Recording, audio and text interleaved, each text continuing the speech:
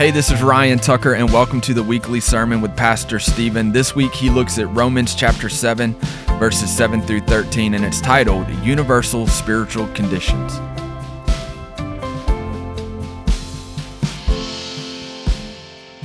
If you have a Bible today, please take it and open to the book of Romans.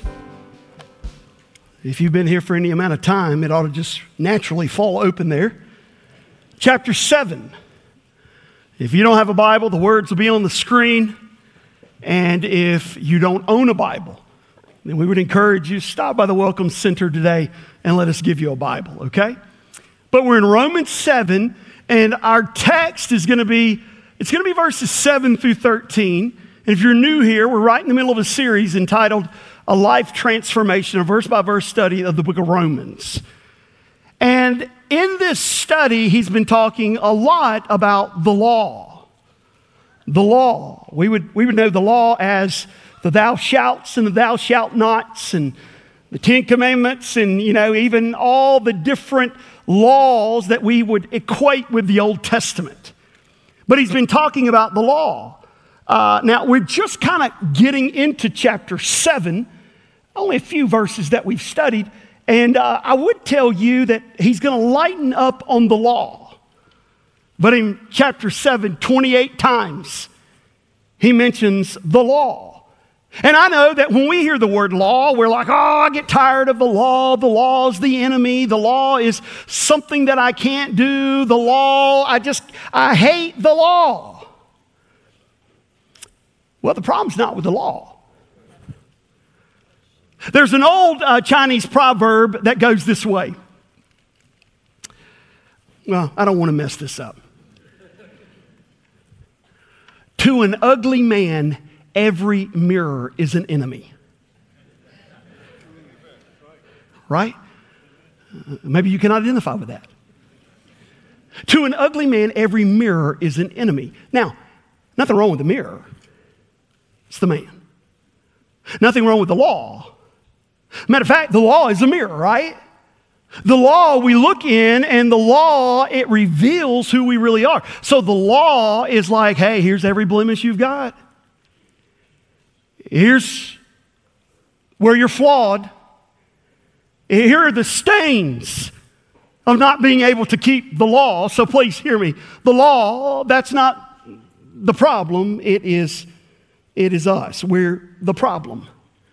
We look in the law and we see we cannot live up to God's standards. So with that being said, today we're going to look at universal spiritual conditions. Let's look at the passage. Romans chapter 7, beginning in verse 7. He says, "What shall we say then? Is the law sin? Well, certainly not.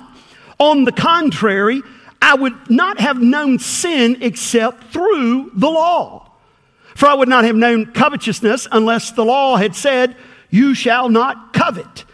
But sin, taking opportunity by the commandment, produced in me all manner of evil desire. For apart from the law, sin was dead. I was alive once without the law, but when the commandment came, sin revived and I died. And the commandment, which was to bring life, I found to bring death. For sin, taking occasion by the commandment, deceived me. And by it killed me. Therefore the law is holy, and the commandment holy and just and good. Has then what is good become death to me? Well, certainly not. But sin, that it might appear sin, was producing death in me through what is good, so that sin through the commandment might become exceedingly sinful." That's a mouthful, isn't it? I told you he wasn't through with the law. Get used to it. Today I want us to look, based on what it says here, at 3 universal spiritual conditions. Now, every one of us will fall in one of these 3 spiritual conditions. Now, I would even say this. 99.9% of us in this room will fall in one of 2 of these spiritual conditions. But they're universal. They apply to all people at all times, regardless of the situation, okay?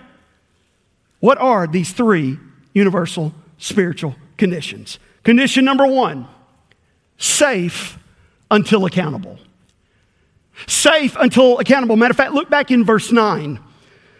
He says in verse 9, I was alive once without the law, but when the commandment, he's talking about the law, when the law came, in other words, when I received the law, when I understood the law, sin revived and I died.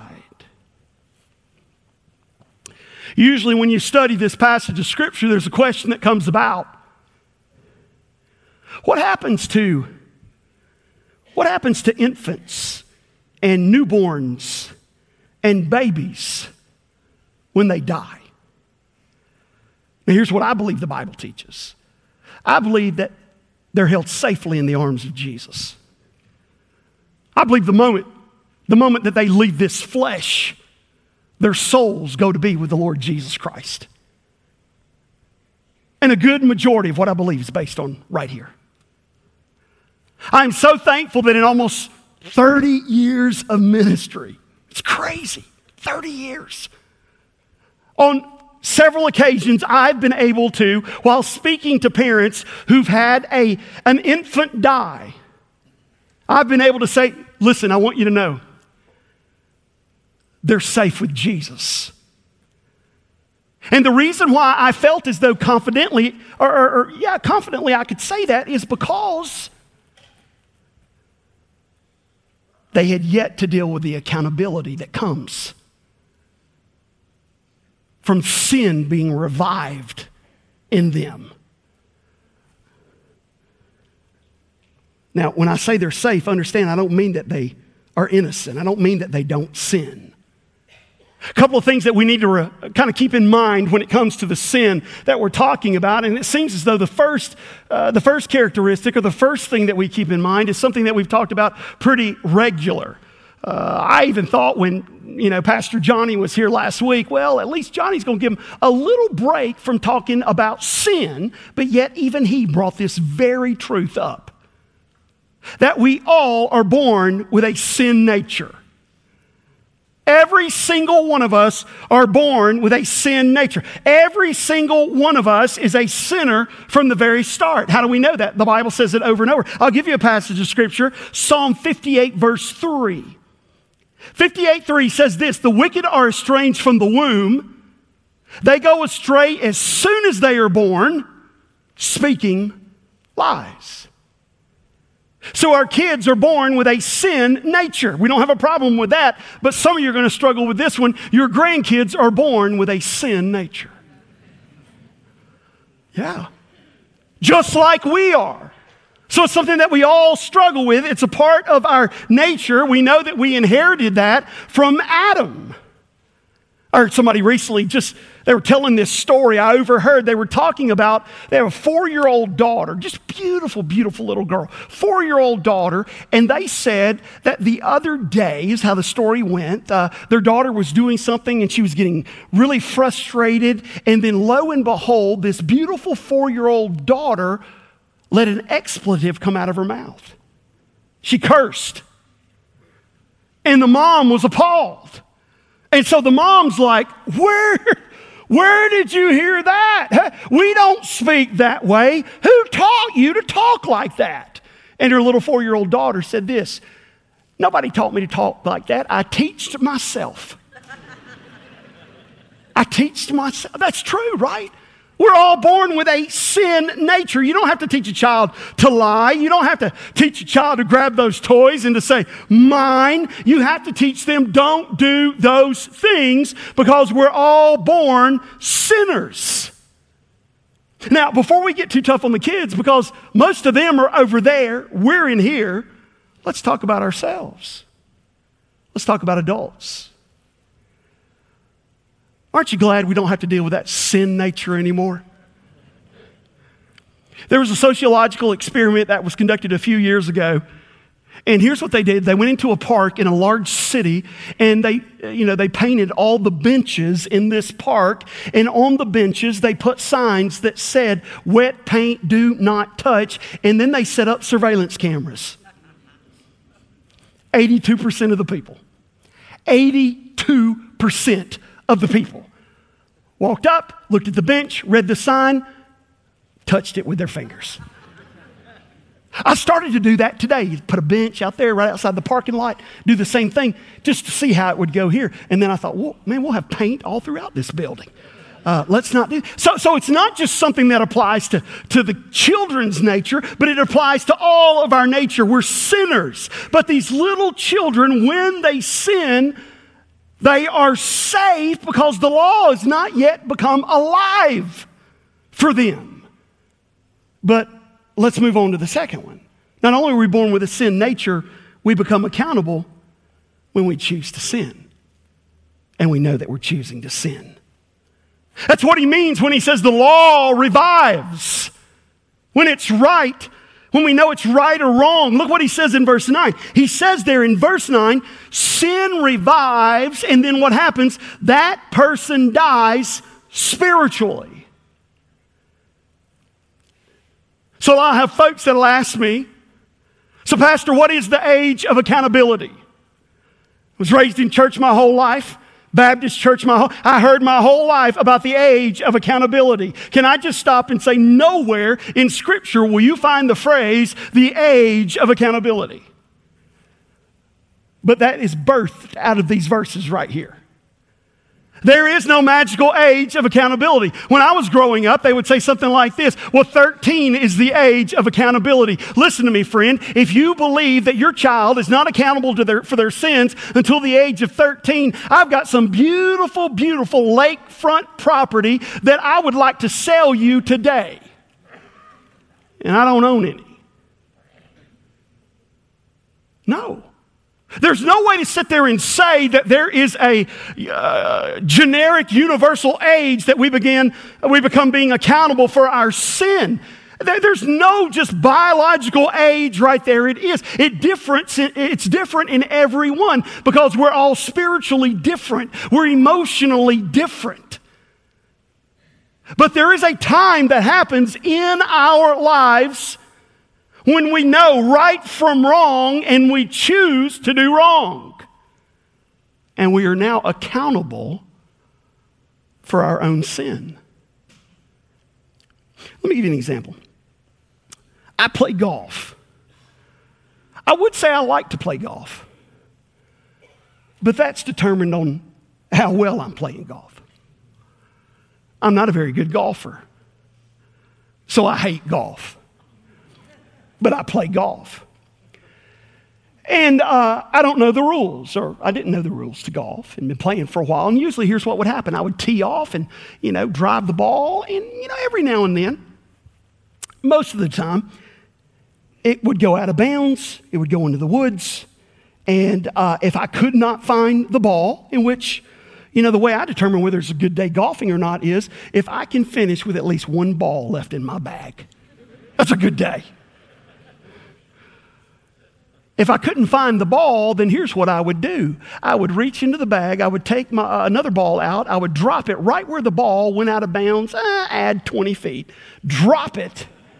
And I would say, okay, I hit number 1 off the tee. I'm dropping right here. This is number 2. I'm hitting number 3. That's how I did it. Well, about a year ago, I was invited to play at Arnold Palmer's course in Orlando, Bay Hill, and the rules of that course is you have to have a caddy. And so our little grouping had a caddy, and I come up on the tee box, and I drive the ball like I normally do, and lo and behold, it goes out of bounds, and, it goes way out of bounds.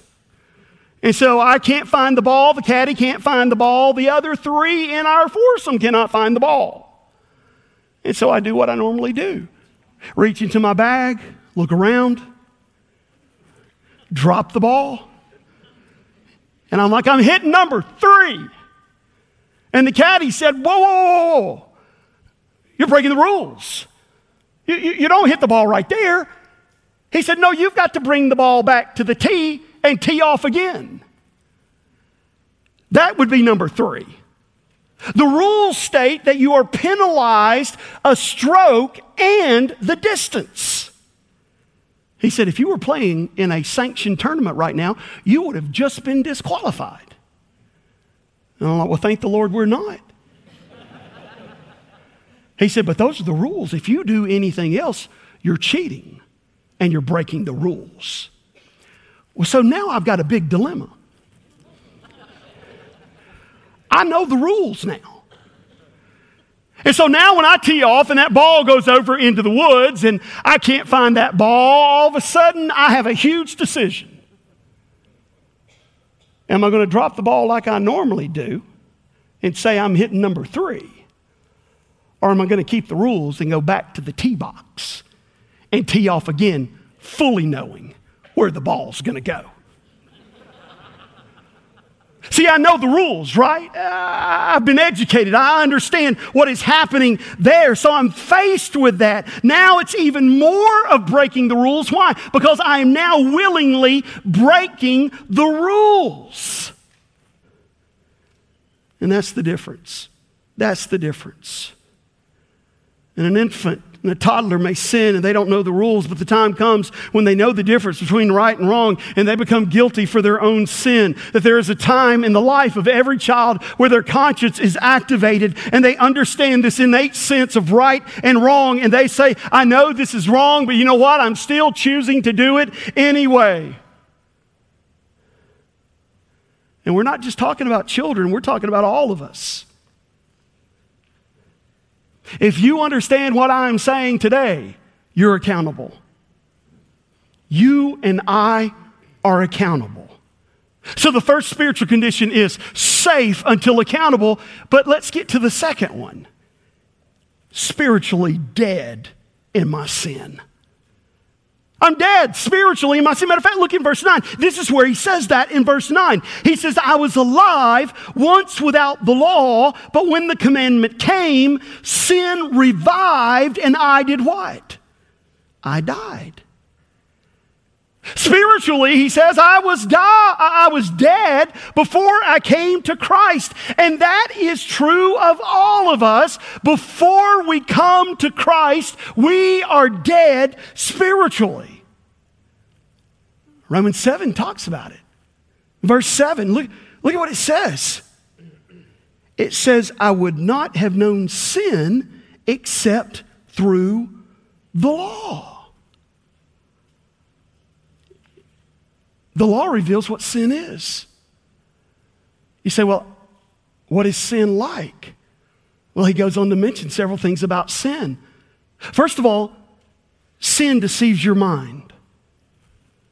Look in verse 11 again. He says in verse 11, for sin taking occasion by the commandment did what?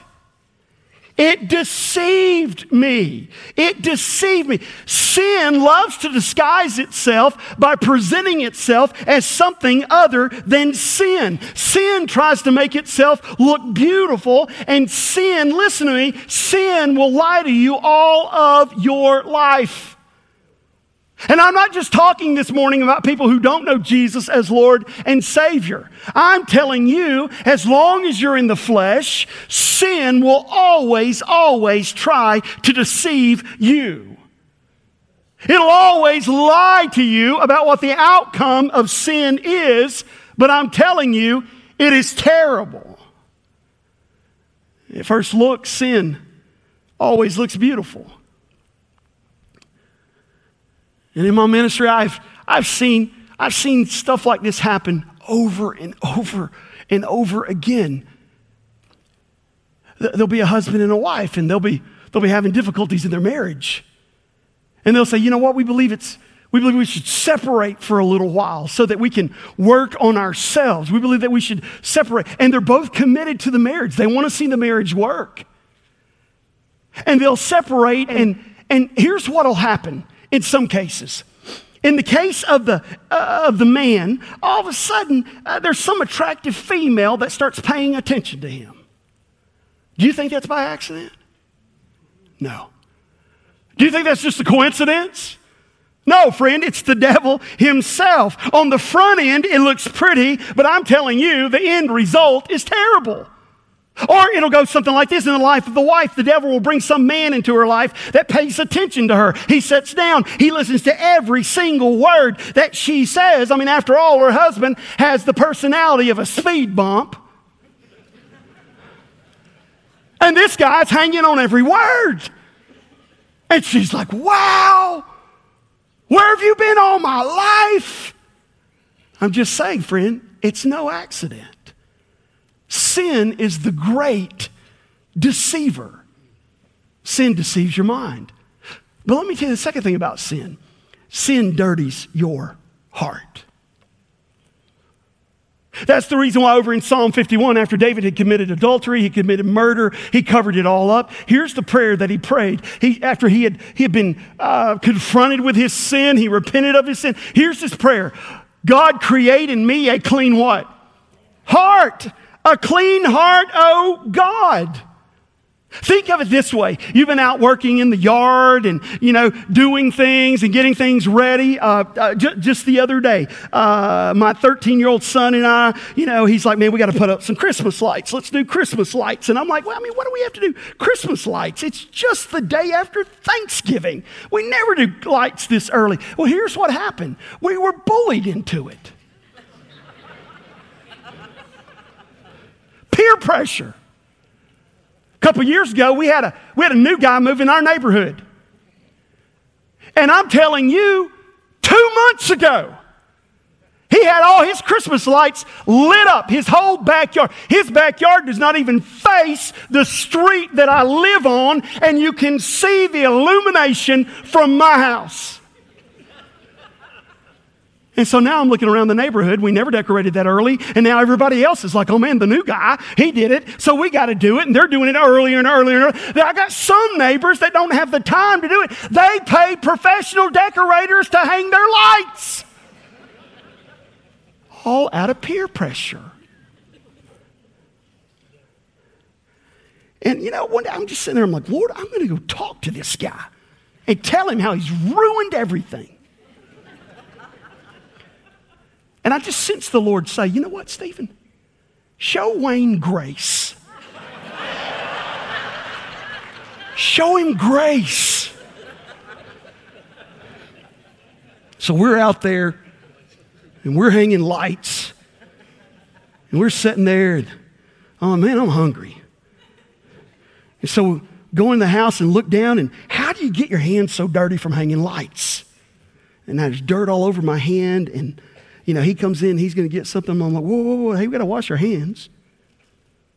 There's something, you're not going to walk in. You've been working in the yard. You got dirt all over your hands. You're like, man, I'm going to wash my hands. I mean, there's something, this is not right. I want to do. I know some of you are so far gone, it doesn't matter. Normal people, I want to clean my hands, right? Well, listen, what dirt is to your hands, that's what sin is to your heart. That's kind of what's happening right here. He is saying, understand something is not right. Sin is doing this to my heart. It's soiling my soul. I have this sense of being defiled.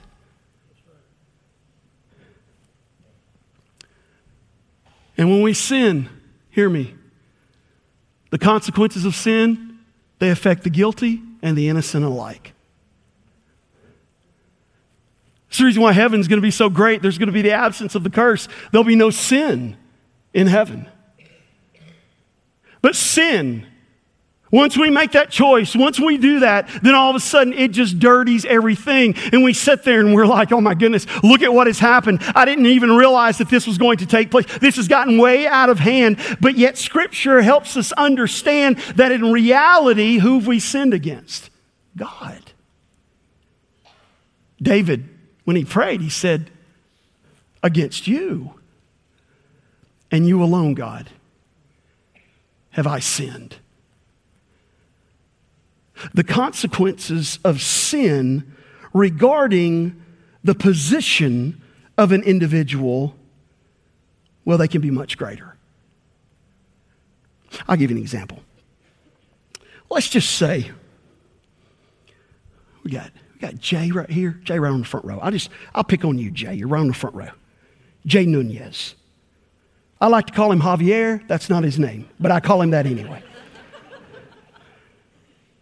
Let's just say this morning, Jay says something to me after the service that I don't like too well, and I just walk up and pop him right in the mouth.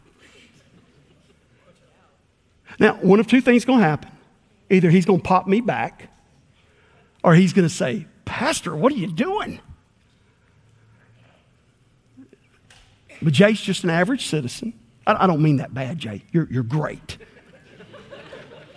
You felt the pressure about the lights too. He lives on my street. But then let's just say that as I'm driving home today, I'm still mad about what Jay said. And I get pulled over by a highway patrol. The highway patrol walks up to the car and I roll down the window and I just haul off and pop him in the mouth. Uh-oh. Consequence is going to be a little bit different than popping Jay in the mouth. But let's just say that I'm heading over to Tallahassee to hear the governor speak. Now, I want to make this very clear. I would never do this. In case Secret Service might be watching this, would never do this. But let's just say something. Let's say the governor says something, and it reminds me of what Jay said, and I just haul off and pop him in the mouth. I didn't know God had called me to a jail ministry, but that's a hard way to start one, but who knows? The consequences of sin are different depending on who we committed against. And I'm here to tell you today, there is not one any greater than God himself. And he says right here that sin, it dirties us in God's sight, and it's against God. Let me give you the third one. It devastates your life.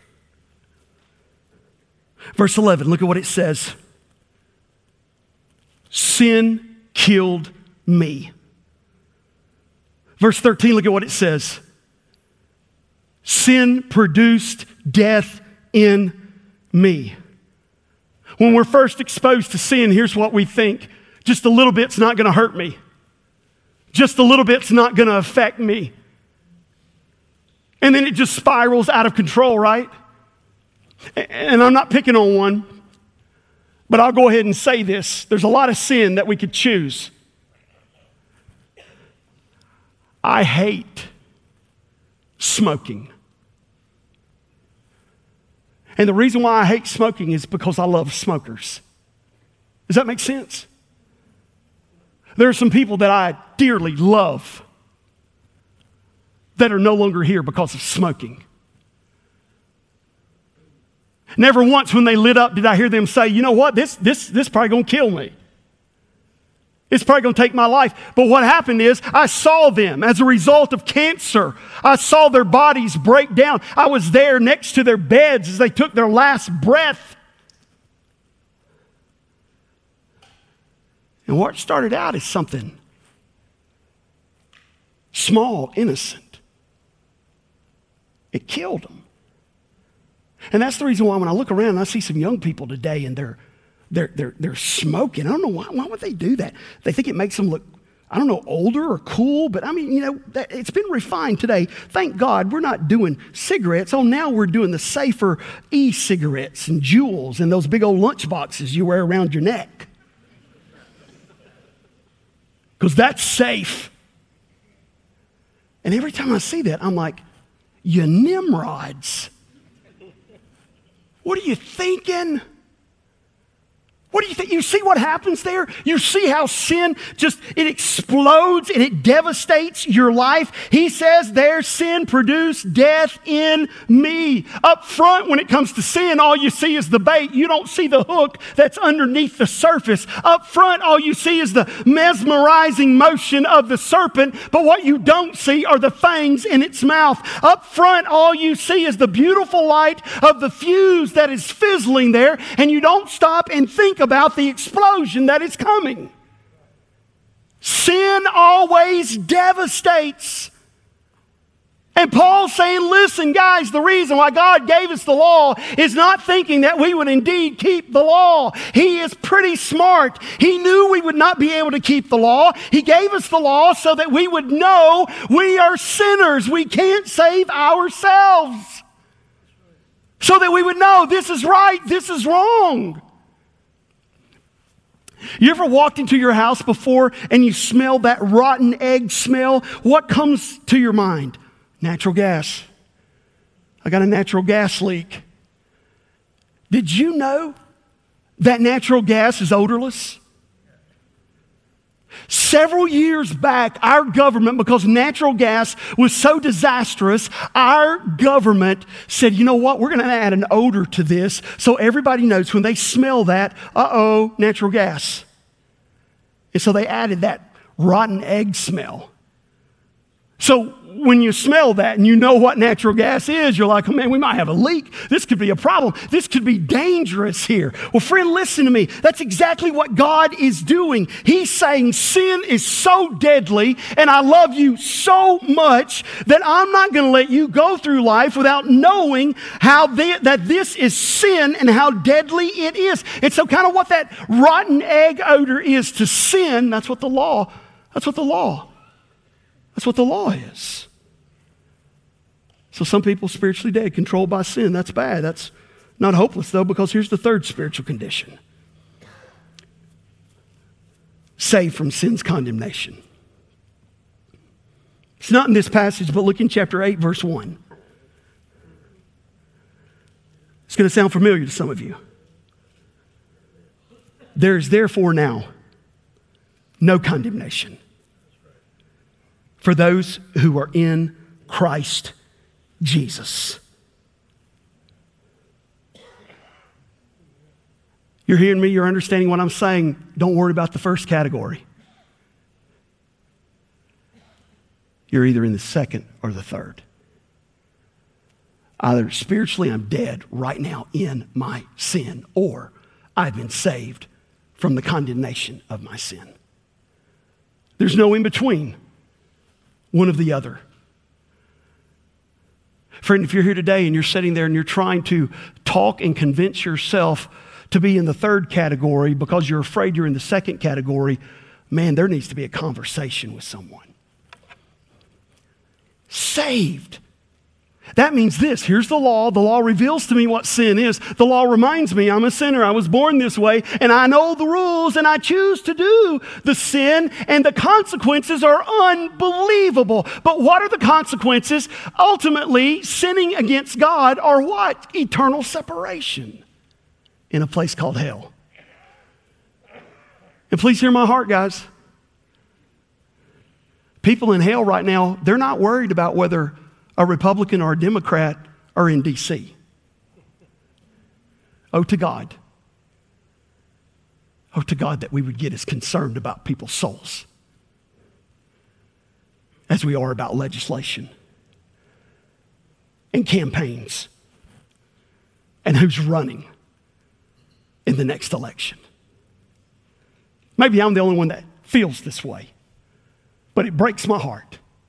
It breaks my heart that there are people that will get so bound up in the things of this world that they forget they were never created to be exhausted on this world. And the only way is to be saved from sin's condemnation. How does that happen? I'll just tell you how I was taught. It's real simple. Simple as ABCs. A, I got to admit that I'm a sinner. I admit it. Struggle with sin. As long as I'm in the flesh, I'm going to struggle with sin. I got to admit that I am a sinner. Now, here's the deal. There's never been a time in my life that I can remember where I was safe. Because there's never a time in my life where I remember that I was not accountable. And I was saved at the age of 9, almost the age of 10.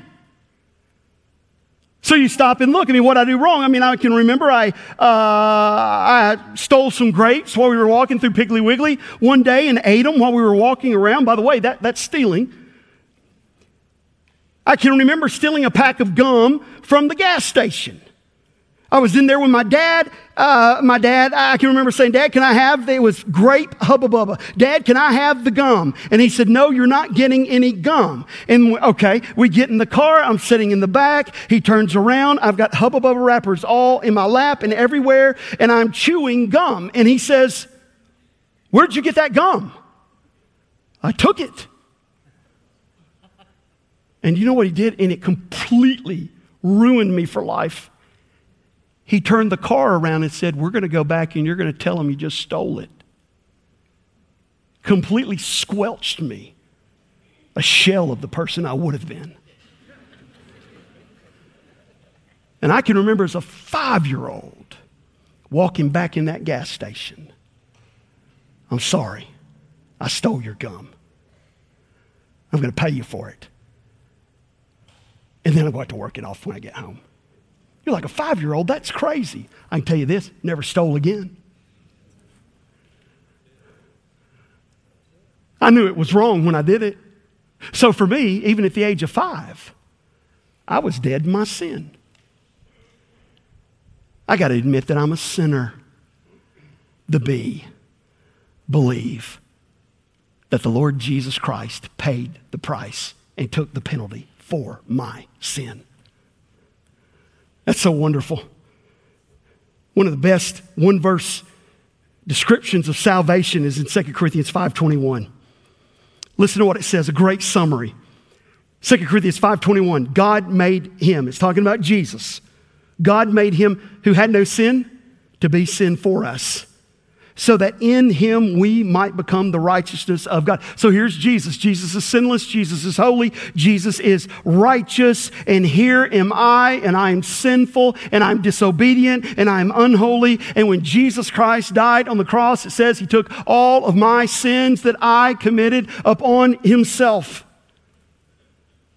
And the other side of the transaction is even better. It says that in him we might become the righteousness of God. What does the righteousness of God mean? It means I am now in right standing with God. So here I am, a sinner. The law reveals to me like a mirror, you are stained, you are faulty. You can never be what you need to be. And so as a result of that, I put my faith and trust in Jesus Christ. He takes what he did not deserve on himself, and he says, I'll make a trade with you. I'll give you righteousness, which means right standing with God. And so, hear me. Even in my sinful state still, righteousness is a position. It means that when God looks at me, he sees no sin to condemn me for, to punish me for. Because it was all taken care of by Jesus on the cross. So I got to admit, I can't live a good enough life. I got to believe Jesus is the only hope. He paid the price for my sin. I put my trust in him. Here's the third one. I confess that Jesus is Lord. How do you do that? Publicly, you confess Jesus is my Lord. You saw it this morning in this service, this teenage young lady who, when Robbie said, who is the Lord of your life? She said, Jesus Christ. And you heard what Robbie say. Based upon that confession, that profession of Jesus as your Lord and Savior, I can welcome you into the family of God as my sister. Baptism is that public confession. Last week we had several folks who came forward in the invitation and we said, listen, let's go ahead. We'll baptize you right here on the spot. Let's get it taken care of. And there were a lot of folks that came and said this. They said, you know what? I was baptized as a child, but I trusted Jesus later in my life. And all I did the first time is just get wet. I wasn't showing the picture, the symbol of a life that has been transformed, that has been changed, right, by Jesus Christ. And I want to get that right. Half of the folks that came actually said this, I've never trusted Jesus as Savior and Lord. I need to be saved. We had 3 folks in their 80s. In their 80s. That said, I need to get this right. And they confessed Jesus Christ as Savior and Lord. I'm just saying this. There's no such thing as a undercover secret agent Christian. No, you always want to let others know that you're a follower of Christ and you can't save yourself. So that's really it in a nutshell.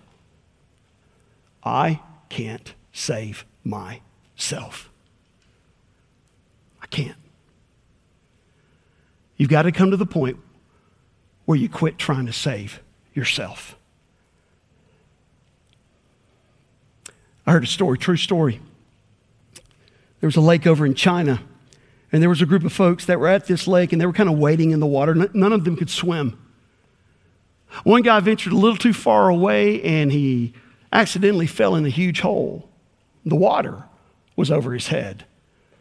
He was going to drown. Again, nobody in the group could swim. They started screaming, cries of help. Please, somebody help. Please, somebody help. There was a farmer not too far away who heard their cries, and he went over to them. And they said, "Sir, can you swim?" He said, "Yeah, I can swim. Would you please save our friend? He's drowning." And the farmer just stood there with his arms crossed.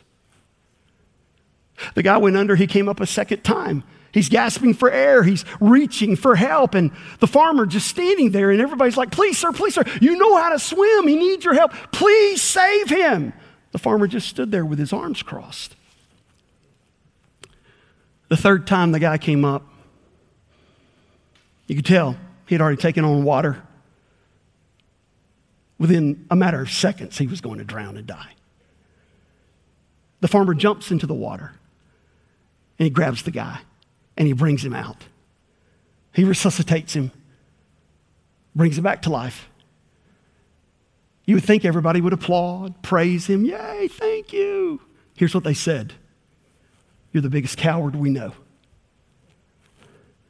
You almost let him drown. Here you are, you know how to swim. None of us know how to swim. You stood there with your arms crossed and you almost let him drown." Please don't miss this. Here's what the farmer said. He said, "I know how to swim. I just don't know how to swim that well." He said, "But I realized that if I tried to save him before he was through trying to save himself, we probably both would drown. So I couldn't help him until he came to the point to where he quit trying to save himself. And that's when I rescued him." You can be rescued today when you come to the point and you quit trying to rescue yourself. There's no way that you can bring that about. Admit you're a sinner. Believe Jesus is the only hope I have. Confess, "I give my life to you." And then you receive not the standing based on who you are. Not the standing based on who you are. The standing based on who Christ is. Hey guys, this is Stephen Kyle, and I want to thank you for listening to our podcast today, Unchangeable Truth. This is a ministry of Highland Park Baptist Church in Panama City, Florida. And we would love for you to visit us if you ever find yourself in the Panama City area. Our address is 2611 Highway 231 North. You can also learn more about our church and its ministry by going to our website, www.highland, and it's HILAND, park.org. There you'll learn more about what we believe, what we teach, about the gospel of Jesus Christ. There'll also be a sermon archive there so you can go and listen to various sermons over the last several years. As always, we would love to talk to you about your relationship with Jesus Christ. So feel free, shoot us an email, info@highlandpark.org. If you'd like to learn more about Jesus and what it means to follow him, our prayers are that you would draw near to Christ, that this podcast would be used to point you to Jesus and to help your faith grow and your walk increase. God bless you guys. Thank you for listening.